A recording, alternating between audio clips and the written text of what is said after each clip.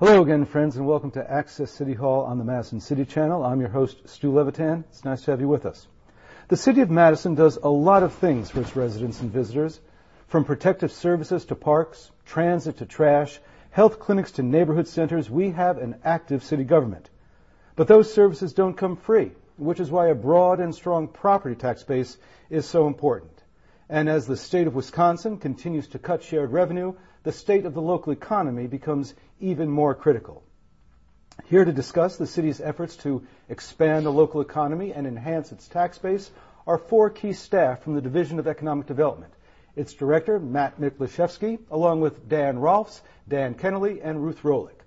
Matt Mikolajewski was named division director just 10 weeks ago after about 8 years as the city's business resources manager. He is a graduate of the University of Wisconsin-Madison with a master's in urban planning from the UW-Milwaukee. Prior to coming to Madison, he was executive director of the Wauwatosa Economic Development Corporation. In his free time, he likes to bike, hike, and go to street festivals. Thanks very much for being with us, Matt, and congratulations. Thank you. Thanks, Dan, for being with us. Thank you. 10 weeks into the job, any surprises?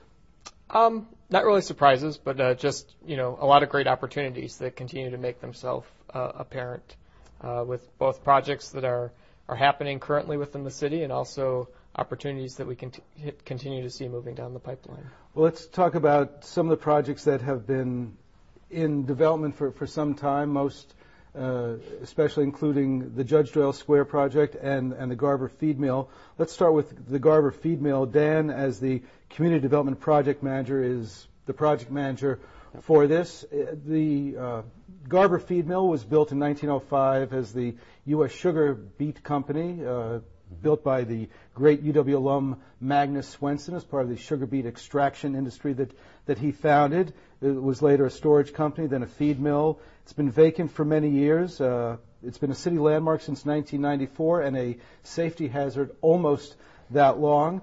Several years ago, the Commonwealth Development Corporation had a proposal for an arts incubator that was about to be developed, and then the economy fell apart and the financing was no longer available.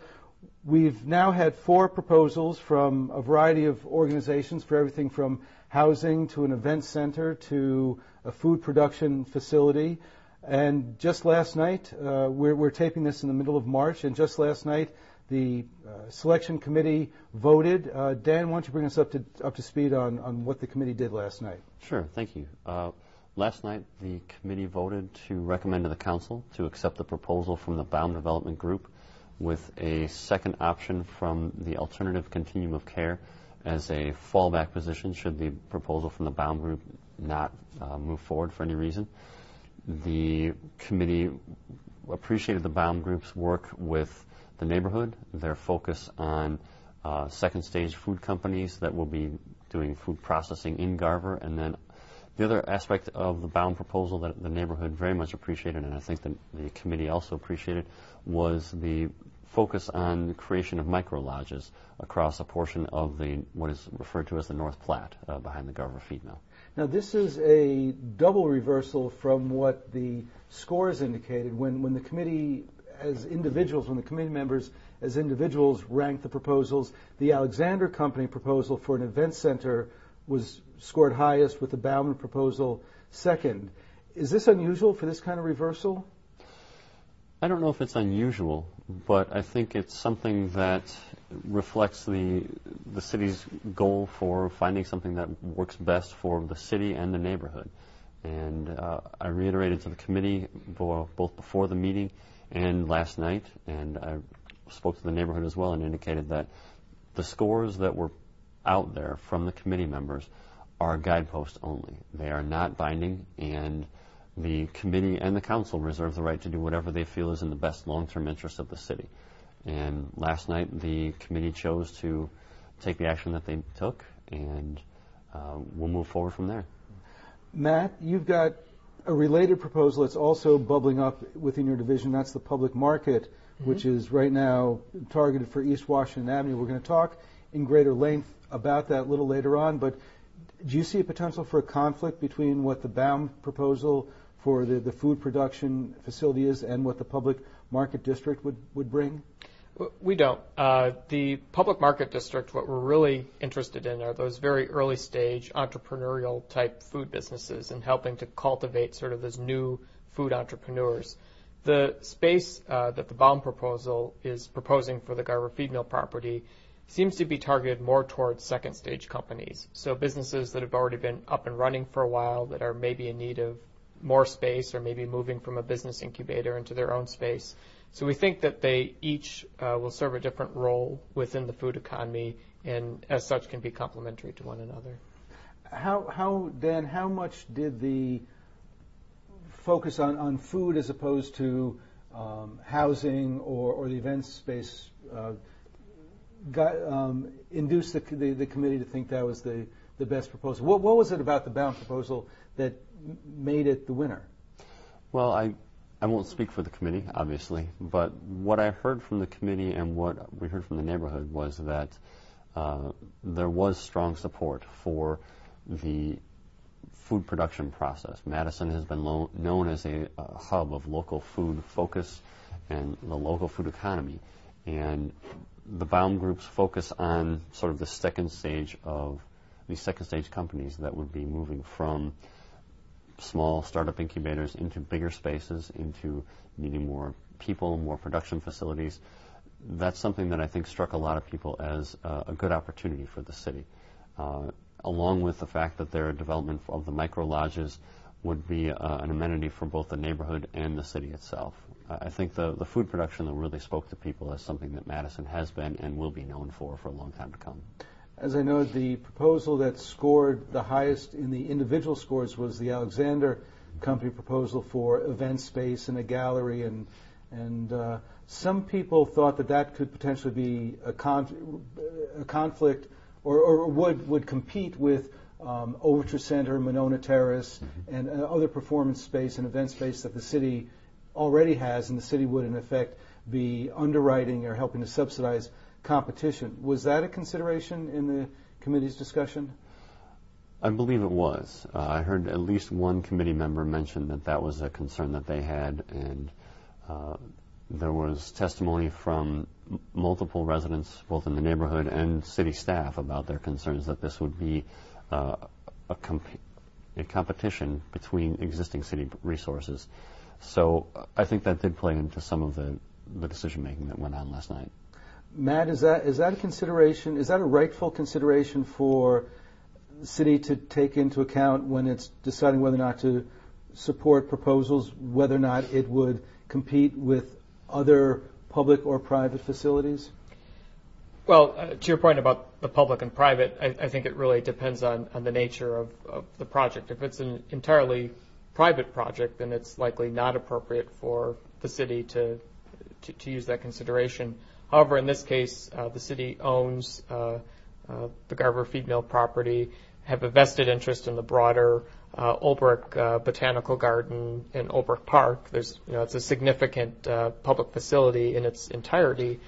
So from that perspective, because it is a public facility, it probably is appropriate to have as one consideration, certainly not the only consideration, but have as one consideration, what type of impact, either positive or negative, a project could have on other city facilities. So, for example, when a private developer like the Frank Production Company or the Majestic folks, or somebody proposes a concert hall on East Washington Avenue that could potentially compete with the Barrymore or the High Noon. If it's a private sector development, it's not really appropriate for the city to say, well, we don't want to endanger the Barrymore or the High Noon, we'll let the market sort that out. Whereas if it's the city doing something, that would be a different analysis? Well, the key, I think, is really, does the city have a role in that project?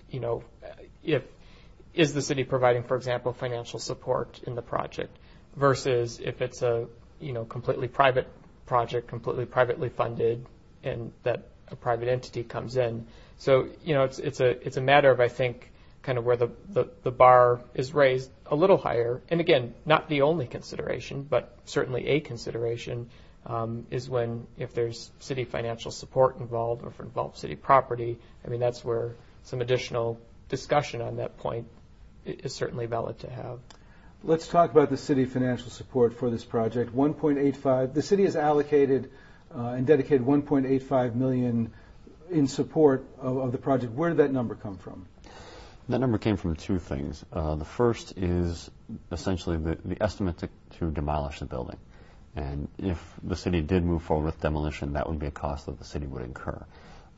The second part of that is one of the things that's been asked for in the RFP was that whoever was the selected development team, in this case Baum, would create additional space, cold storage space, for the Parks Department and the Oberk Botanical Gardens. And that cost to do that was estimated at around $700,000. So putting those two numbers together is what I believe got us to the $1.825 million that the city has committed to this project. And when you say demolish the feed mill, it's a city landmark. At some point, how much of a consideration or concern was it that, for example, the Landmarks Commission might look askance at the degree of degradation? You laugh, but eventually we would have sued. I mean, at what point did people say, we've got a problem with a city in control of a landmark that is being degraded, and boy, how are we going to get a demolition permit of this landmark? Was that how far up did that bubble as a consideration? Well, I mean, to be sure, the city does not want to demolish the Garber feed mill. I mean, the city wants to see something happen there. However, I mean, to your point, it is a building that continues to be in a state of disrepair. And so I think sort of that discussion it wasn't a discussion that the city wanted to demolish the Garber feed mill. It's from a public purpose standpoint when kind of estimating, what is the level of city financial support that the city would want to provide to a project. One benchmark was, if we don't have a good use of that site and if that building isn't rehabbed, at some point it will become such a nuisance that it would be required to be torn down. So rather than devote those public funds to tearing it down, let's devote those public funds to a potential project that can rehabilitate the building and make good use of it. I mentioned in the intro to this segment the Commonwealth Development proposal for an arts incubator that I think was widely endorsed. I think everybody thought that was a great use of the site. It was consistent with East Side artisanal activities and had a lot of promise. And then the recession. Are you surprised that Commonwealth, now that the economy has revived, that Commonwealth didn't come back and re-up that proposal? I'm a little surprised, but I think part of what was a challenge from the get-go with the Commonwealth proposal was the amount of money that they were looking for in grants in essentially grants and free money. It was north of 40% of their total cost was essentially grants from state, local, federal, and foundations that would help their project move ahead. And we are in a different economy today. Those dollars have dried up in large part, and we were looking for something that was really going to succeed with a minimal amount of city subsidy, which we've already discussed. So I can't speak for Commonwealth, but it's not terribly surprising that they did not come back and make another proposal. And what are the economics of the Baum proposal? They will be rehabbing the entire building. There's a substantial amount of investment north of $20 million that will go into the building and to the micro lodges that would be built on the North Platte. We've heard estimates for job creation in the tens up to maybe 100 jobs. I don't know that any of those are known for certain, but I think they're estimates and I think they're fair. So hopefully we can get all this done before the end of the year and start construction early next year. So the steps for, as I say, it's now March 19th. The committee voted this recommendation on March 18th. What happens next? What happens next? Well, we take the recommendation of the Common Council, and it would be referred out to the Plan Commission, the Park Commission, Landmarks Commission, and the Board of Estimates. Then back to Council for action. Once that's done, city staff will work with the developer to craft a development agreement, a ground lease, a bill of sale. At the same time, the developer will be working on all of their entitlements as far as zoning, site plan review, access, doing a land division as well. Additionally, we will be working with the DNR to remove deed restrictions from the property so that the whole project can move forward. And when all of those things seamlessly come together before the end of the year, we will close on the building, and they will receive their tax credits that they will have applied for in the process, and then they will start construction. The tax credits, Governor Walker's budget, I think, reduces substantially the availability of historic preservation tax credits. Is that a concern? It is a concern because our understanding is right now, as the proposed budget stands, if a development team is able to get all of their ducks in a row before the end of the year and own the building and have their tax credit application approved, they would be working and operating under the existing tax credit program. If it happens after that into 2016, they would be working under the new proposed program. And the tax credit program, as we understand it, would be modified greatly. There would be much less money available, and there would be additional strings attached to it that may make it infeasible for the current proposal to actually get those tax credits. And even if they did, the tax credits may be worth a lot less. So time is of the essence for the council to finish its deliberations and the project to get locked in. Time is fleeting. Yeah. You said with some assurance that you'd work with DNR to address the deed restriction. Is that going to be a contentious matter, or are you confident to the point of assurance that DNR will be no problem in that regard? Well, there are no guarantees in life, but the DNR has to date been very agreeable and very amenable to working with us on this process. The biggest issue will be finding replacement property to buy new parkland. And we have several ideas in mind. We've been negotiating with several property owners. We believe that we can accomplish this. It's just making sure that everything comes together at the right time. Does it have to be of equal size? Size and value. In addition, it also has to be located on a lake, river, or water feature, because the funds that were actually used to purchase both the North Platte and the Garver Feed Mill were from the DNR Urban Rivers Stewardship Fund. So anything that replaces those park properties needs to be on a water feature. And do you have sites in mind that you're going to start negotiating as this moves forward? Yes. Does that have to be done before everything else, or as by the end of the year? That's got one of the things that has to be completed, the purchase of the new land? We have to have the new land purchased. We have to have the deed restriction removed, because the development team will not be able to close on the site without that being done. Well, we better let you go so you can get back to this. I mean, you got a lot of work to do. It's all in a day's work. Dan Rolfs, the Community Development Project Manager in charge of the Garver Feed Mill Project. Thanks very much for being with us, and thank you, congratulations for getting it at least through committee, and now the real fun starts. Indeed. Matt Mikolajewski is going to stay with us. We're going to be joined momentarily by Dan Kennelly to talk about the public market and some other activities. It is the April episode of Access City Hall on the Madison City Channel. Please stay with us.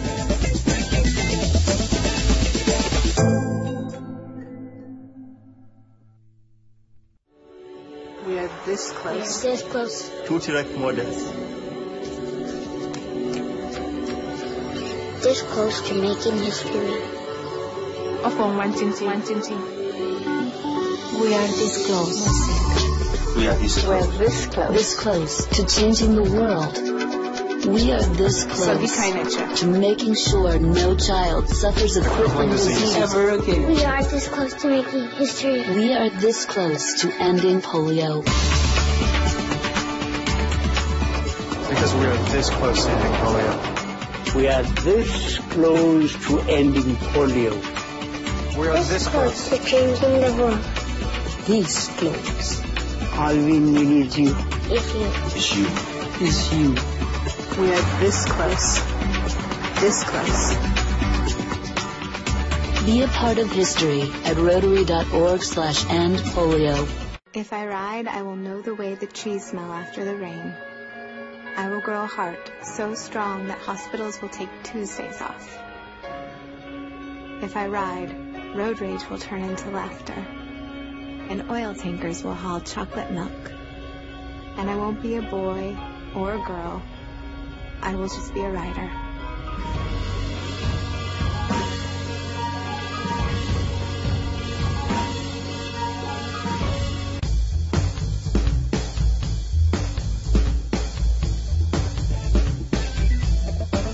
Welcome back to the April episode of Access City Hall on the Madison City Channel. I'm still Stu, you're still you. We're still talking about economic development activities of the City of Madison. We've retained Matt Mikolajewski. I will get it right on one of these segments. Perfect. Our buddy Matt, the director of the division, is still with us, and we've been joined by Dan Kennelly, the economic development specialist, whose major project right now is the public market district.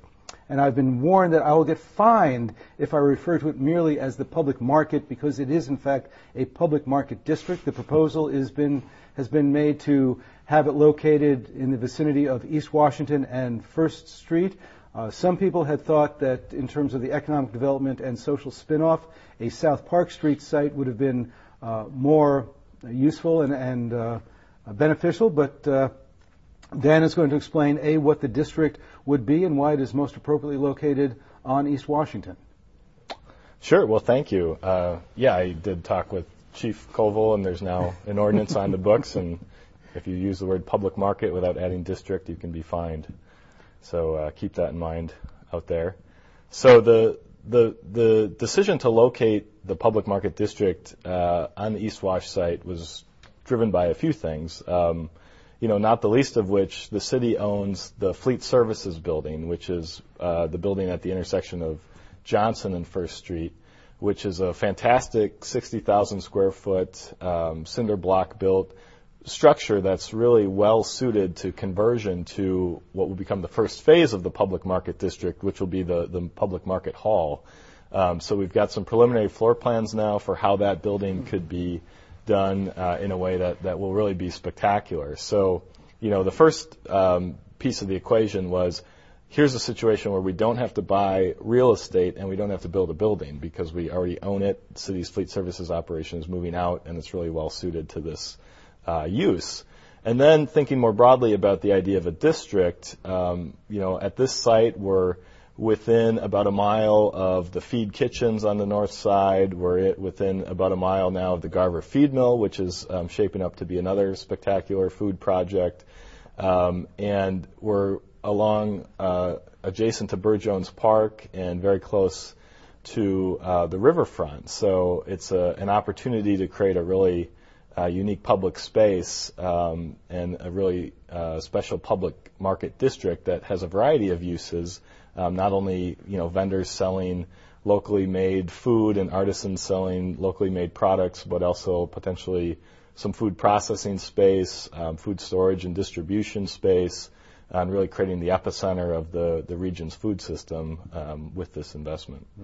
Matt, when you talk to people around the community, do you find that they understand what you're talking about when you say a public market district, or do they think, oh, it'll just be like an indoor farmer's market? How do you perceive people understand this project? I think people increasingly are starting to understand, especially relative to the concept of food entrepreneurship.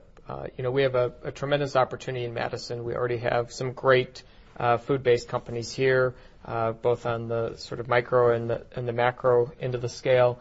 And so as we've been to talk about the concept of a district and its importance in growing that food-based economy within Madison, I think people are starting to see that yes, it's more than just a single building in the sale of produce and prepared food products, that it's part of helping that broader food economy along as well.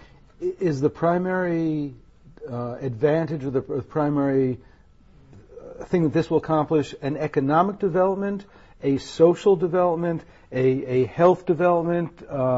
What is its primary usefulness? Well, ideally it would touch on all.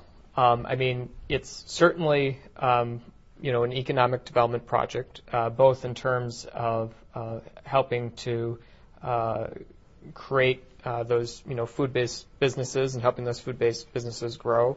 But certainly, it's a health-related project. The concept of how do we provide, additional access to largely fresh and local food. So it will ultimately serve a variety of different needs. Dan, what's your favorite part of the overall package of what this will mean? Well, to Matt's point, the public market district is kind of an inkblot test where people will look at it and see what they want to see. So if you care about public health, it's about a public health project. If you care about, the environment, it's about saving farmland and, local food.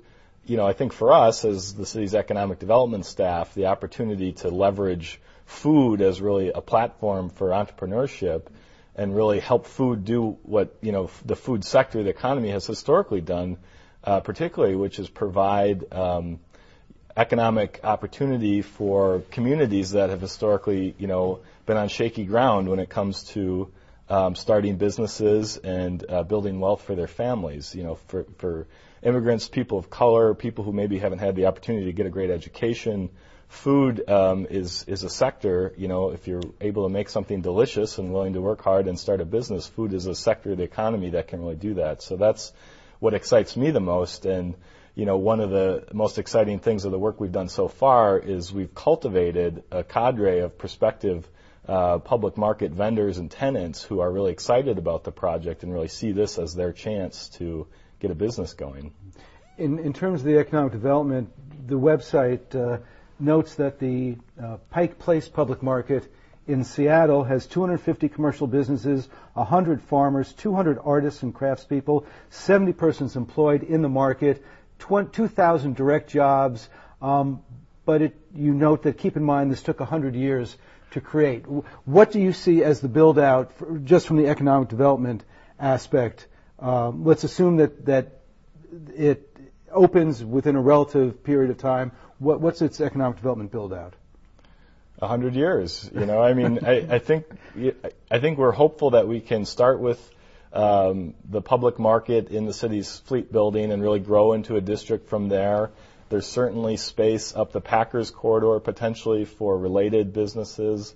As the Capital East District continues to pick up steam, there's more space.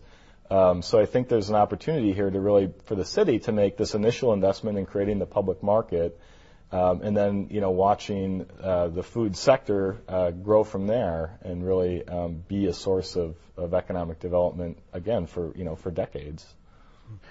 The website also notes that among the closed issues, or ones that you've resolved, vendors are interested, customers are supportive. It's a district, not a market. You make that clear on the website. And there are good potential sites. The open issues include design, operating plan, cost, management plan, phasing, partners, grants, maintenance, governance, ownership. There are a lot of unresolved questions here. There are. Sometimes, the project management aspect of this can feel abusive, but, I think the fact remains that we're making great progress. We're expecting the next phase of the business plan to be completed in the next couple of weeks. So from there, some of those questions like design and operating plan and cost we'll have a better sense of as soon as potentially 2 weeks from now. And from there, we're going to do another round of community outreach to really take those plans, show them to the community, and start getting feedback. So I think things are really going to pick up steam to start resolving some of those open issues over the next month or two. And what is the full range of what has been accomplished and decided to date? Matt, where exactly do we stand in the development of the district? Sure. Well, where we stand today is we are currently under contract with our consulting firm to prepare public spaces, public places, project for public spaces to prepare a business plan for the public market. Where we are to date is, as you've alluded, we've done surveying and have had meetings with the general public, with potential vendors, so we know the interest is there. We took a look at a variety of locations throughout the community, had some public outreach in that regard. We've identified the priority is for the first in Johnson Street location. So now our consulting team has taken all of that and is working on preparing a business plan for a market at that location, which will help begin to answer some of the outstanding questions that you raised. And would there be city employees managing the district? Would the city own the entire site and have city employees, the public market district manager? And is that how it will be run? We're not completely sure yet, and some of those details will get fleshed out in the business plan. Our sense right now is that the city will not necessarily manage the day-to-day operations of the public market district, that most likely the recommendation from the consulting team will be for a new nonprofit organization to coalesce and for that organization to hire staff and do the ultimate day-to-day management of the market, signing leases, maintenance, things like that. The city may continue to own the underlying real estate, but for a variety of reasons, including fundraising and other things, there's some benefits to taking the active management outside of the city. But that's an open question. What do other cities do? The direction most of them have been going is towards nonprofit management. Historically, a lot of cities did have municipally run public markets, and a few still do, but today most are seeing the benefits of having management done by some group that has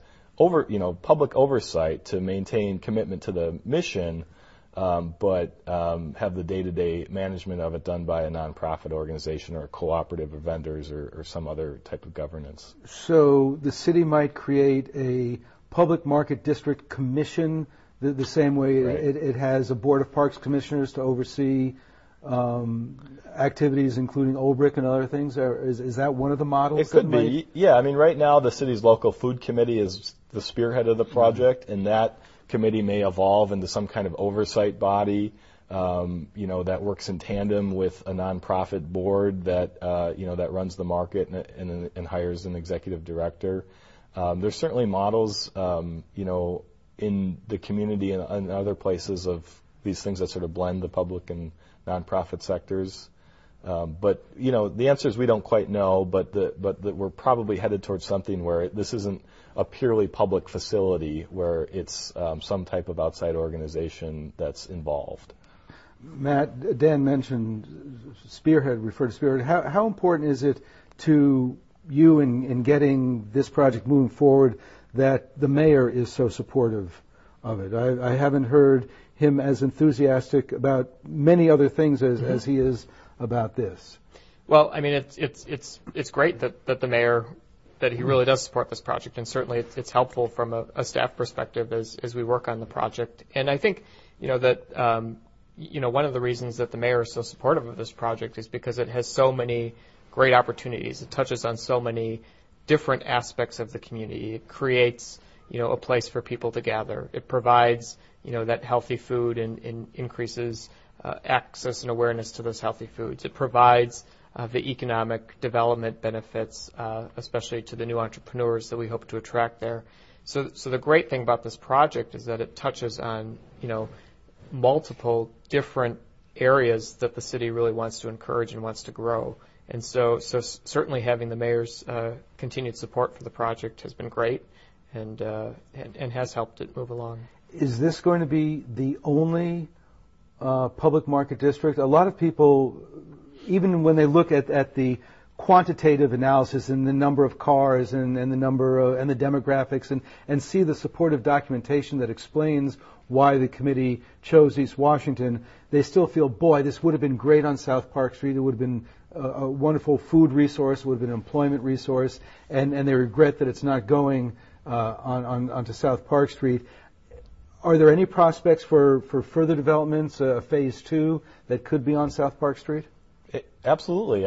I think the Madison Public Market District will hopefully be a first phase in a broader strategy, again, to really build on food as part of our identity, part of our economy, and that we should really be thinking about a network of not only public markets, but a network of a food system that engages ethnic grocers that are spread throughout the community, where maybe, with the right networking, we could give them the opportunity to provide a wider range of produce in some of those small, corner grocers and ethnic grocers that are around the neighborhood, spawning more farmers markets in neighborhoods, and really think of Madison as a market city where, there's the Madison Public Market District, which will hopefully be the epicenter of this activity, but it has tentacles throughout the city and more, markets popping up in different parts of the community is the long-range vision, again, as we look ahead over decades, that this is really just a first step. We referred in the last segment to the deed restriction involving the DNR and the North Platte for the Garver Feed Mill. We've also got a deed restriction here regarding Burr Jones Field. When you read your analysis, I can sense your excitement at using Burr Jones Field as part of this project, but it does have a deed restriction. How does that potentially impact the development of this site as a district? Yes, Burr Jones, by its deed restriction, must remain a park, first and foremost, and must maintain some of its primary purpose as providing room for athletic fields. And the deed restriction calls for this being a sort of athletic-focused park space. But that being said, it's a very large park adjacent to what would be the public market district and adjacent to the Yahara River. And having that green space availability adjacent to the public market district will certainly help in programming, help in creating an environment that people want to go to. So it's certainly, even though that deed restriction does exist, and we have to respect that, there's still tremendous opportunity to use that resource.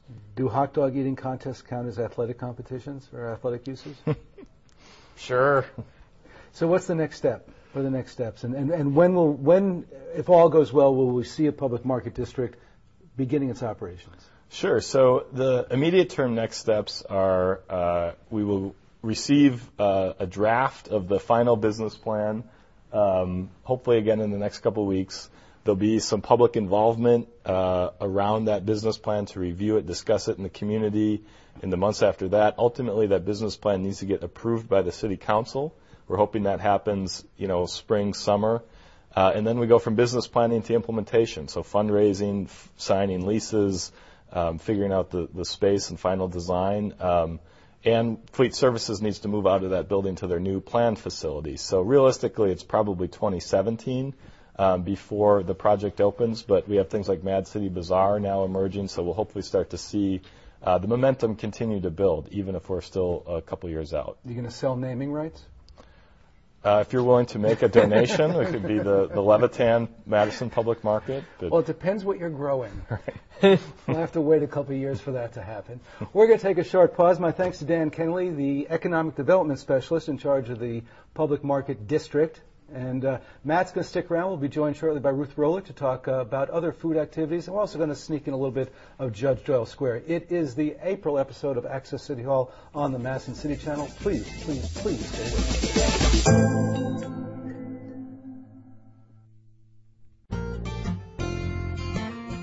I'm home, and I love it. I'm home where I belong. I'm home, and I love it. I'm home where I belong. It's always nice to come home.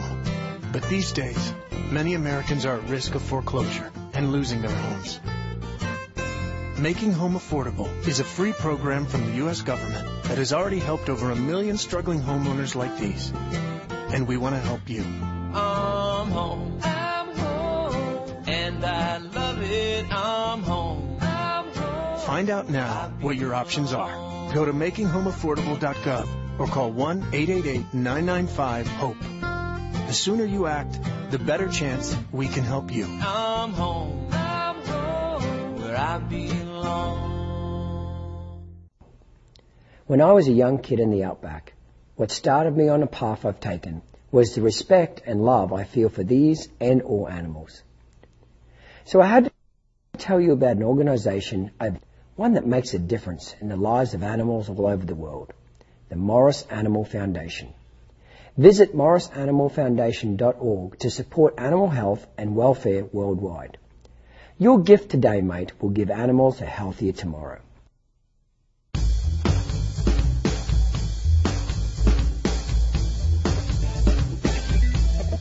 Welcome back to the April episode of Access City Hall on the Madison City Channel. I'm Stu Levitan. We're still joined by Matt Mikolajewski, the Director of the Division of Economic Development, and we've now been joined by Ruth Rohlich, the Business Development Specialist in the division. Apparently they have lots of job titles over at Economic Development Division. And Ruth's project is going to continue our discussion of food. We've talked about food on the east side at Garver, food on the Isthmus at the Public Market District proposed for East Washington and First Street. And now we're going to talk about food and the need for a full-service grocery store in the southwest sector of the city in Verona Road, Allied Drive area.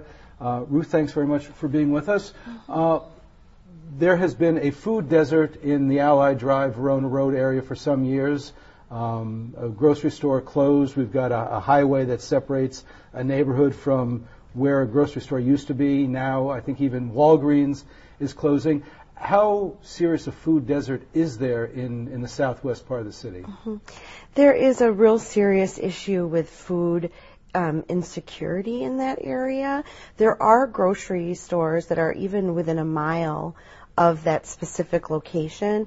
The problem is most of them are not considered affordable grocery stores, and for the residents of the Allied neighborhood, affordability is a huge issue in food access. So what the city has done is when the Walgreens closed, and they closed in mid-January, so there's no Walgreens there. Walgreens had served the neighborhood for over 20 years, and that particular Walgreens had exceptionally high levels of food purchases for Walgreens in general. So we knew that the neighborhood was depending very heavily on that Walgreens. At this point, there's no immediate walkable access to food in the area.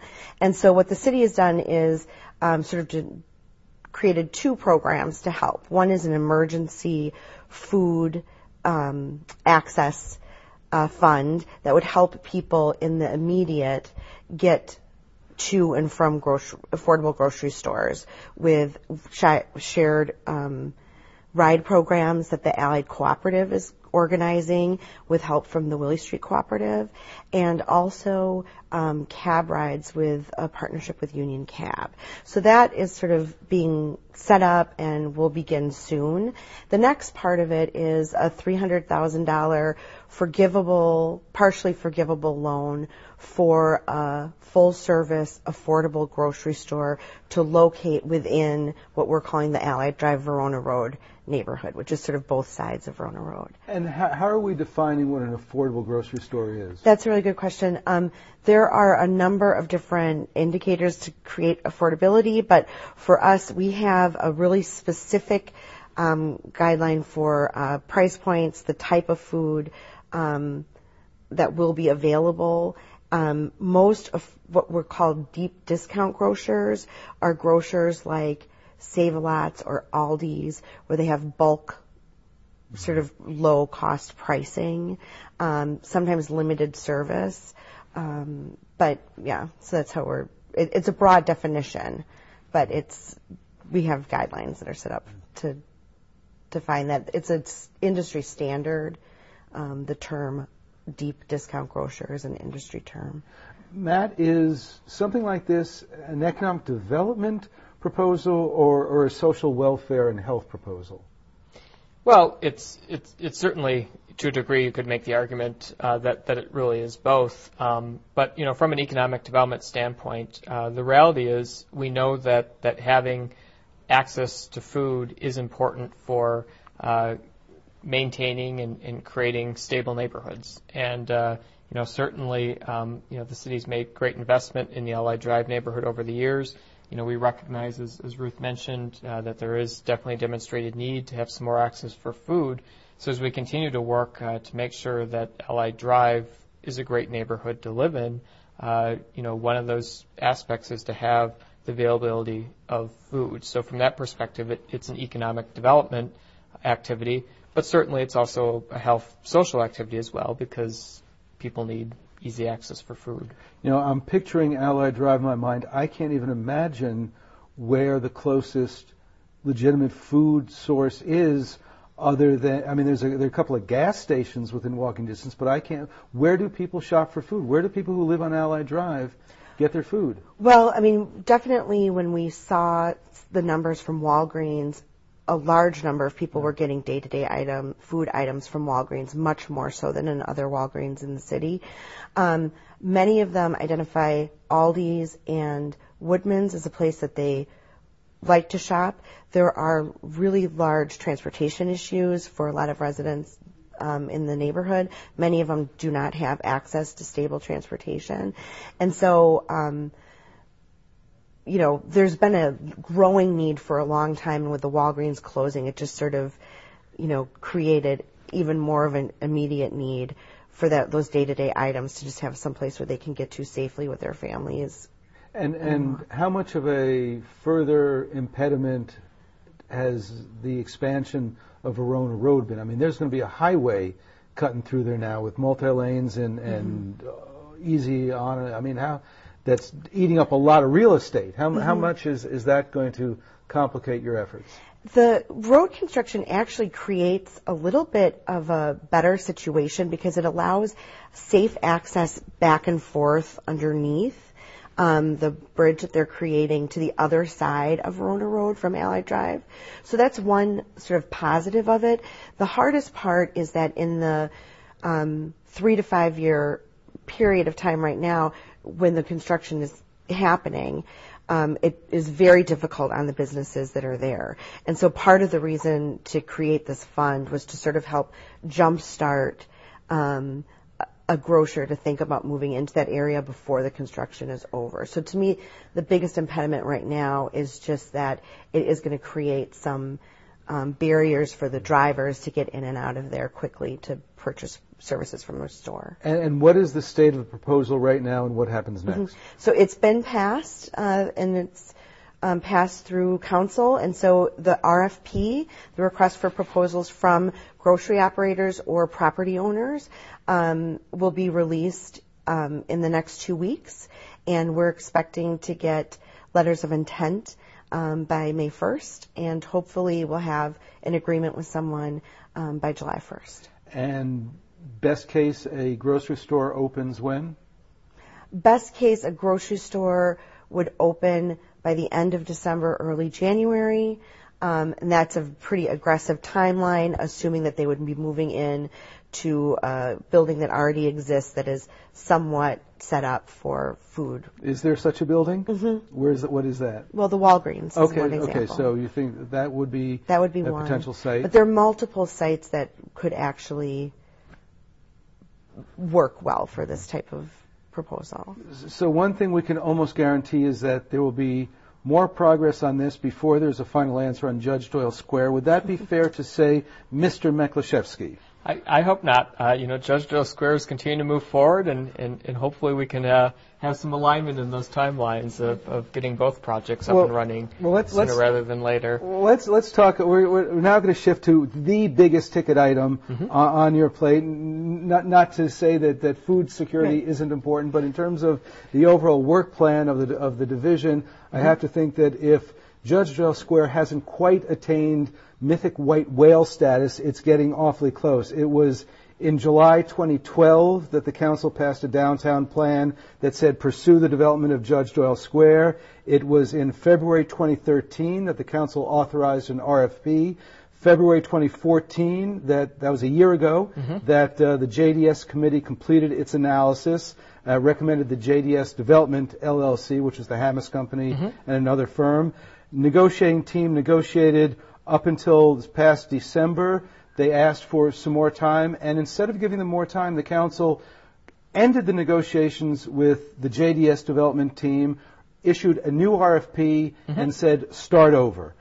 What went so wrong that the city had to start over?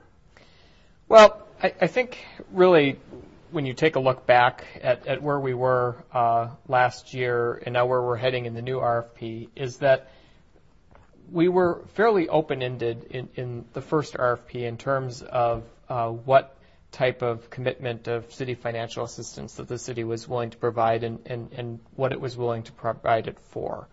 And through the deliberation of the council, there were some concerns about the amount of TIF assistance that was proposed and using that TIF assistance towards the proposed hotel development.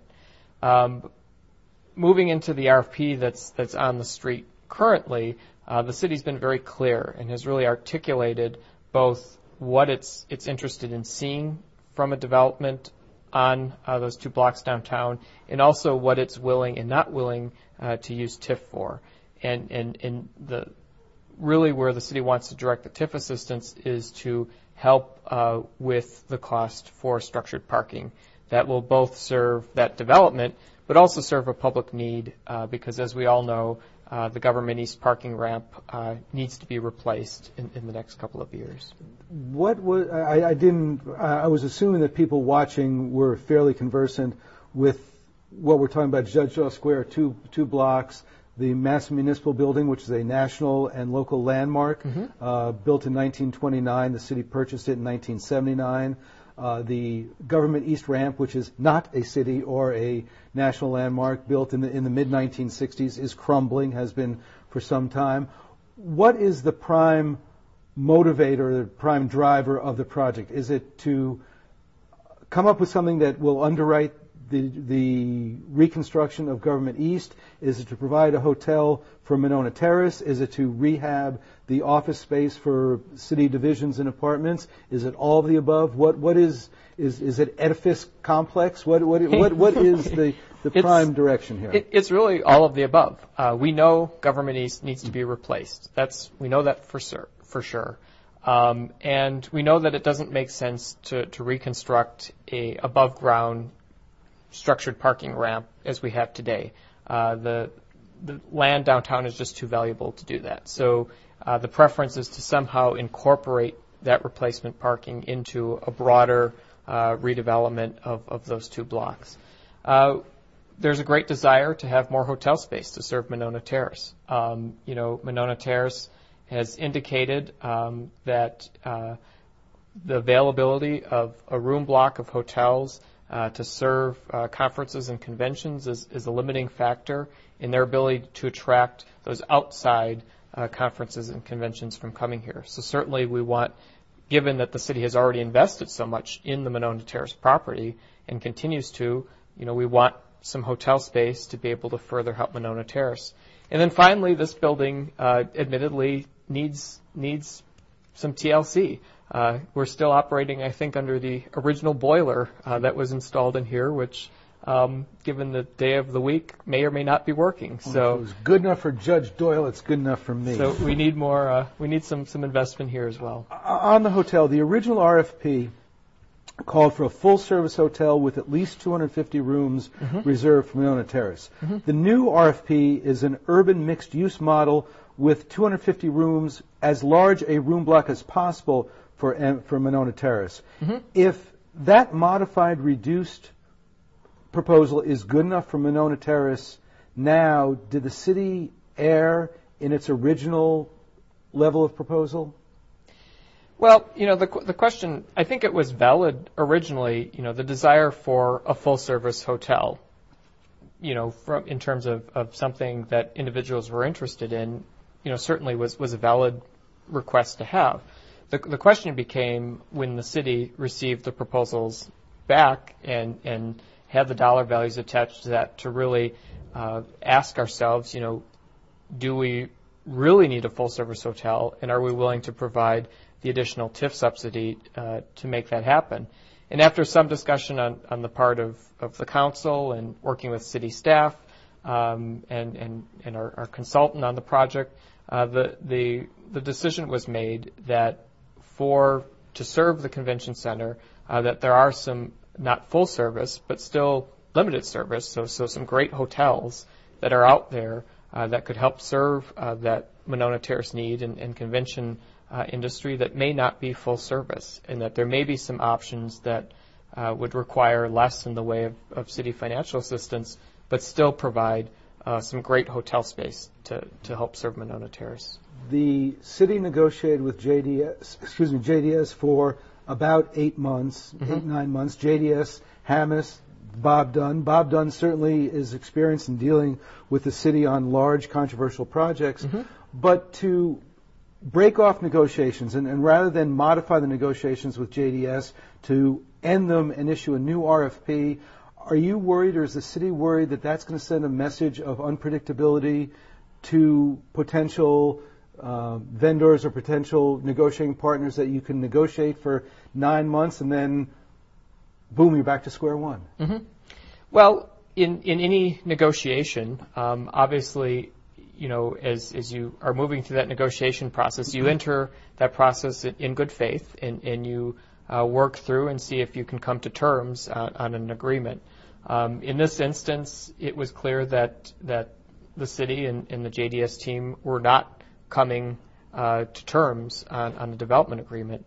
And so the city, I think rightfully at that time then made the decision, rather than continuing down a path of negotiation that was not being fruitful, to conclude that negotiation and to take a step back. And I think that's an important thing to keep in mind, is that before issuing the new RFP that's currently out on the street, the council took some time to really ask the question and really refined the RFP and what they were interested in looking at.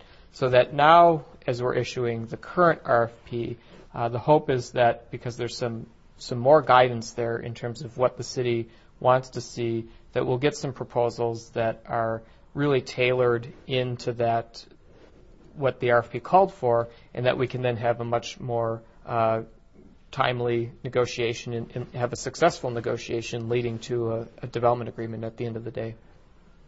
And is the issue of the use of this building, the municipal building, settled? Is this guaranteed to be continuous office space as opposed to potentially being the hotel? The council has indicated that they don't want the space being used for the hotel, that they want the space to be office space. Best case scenario, when do we see an agreement reached and construction begin? I think that we could, so the proposals are due in May. I think that, again, given my point about how we're much more focused in this RFP, I think we could negotiate over a couple of months and begin having a project move through the city council sometime during the summer. We'll have you come back in September and see how it's going. My pleasure. My thanks to Matt Mikolajewski, the Director of the Division of Economic Development. My thanks to Ruth Rohlich, Dan Kennelly, and Dan Rolfs. My thanks to everyone here at Masson City Channel. Of course, my thanks to you for watching. It is Access City Hall on the Masson City Channel. I'm Stu Levitan. We hope to see you right back here next month.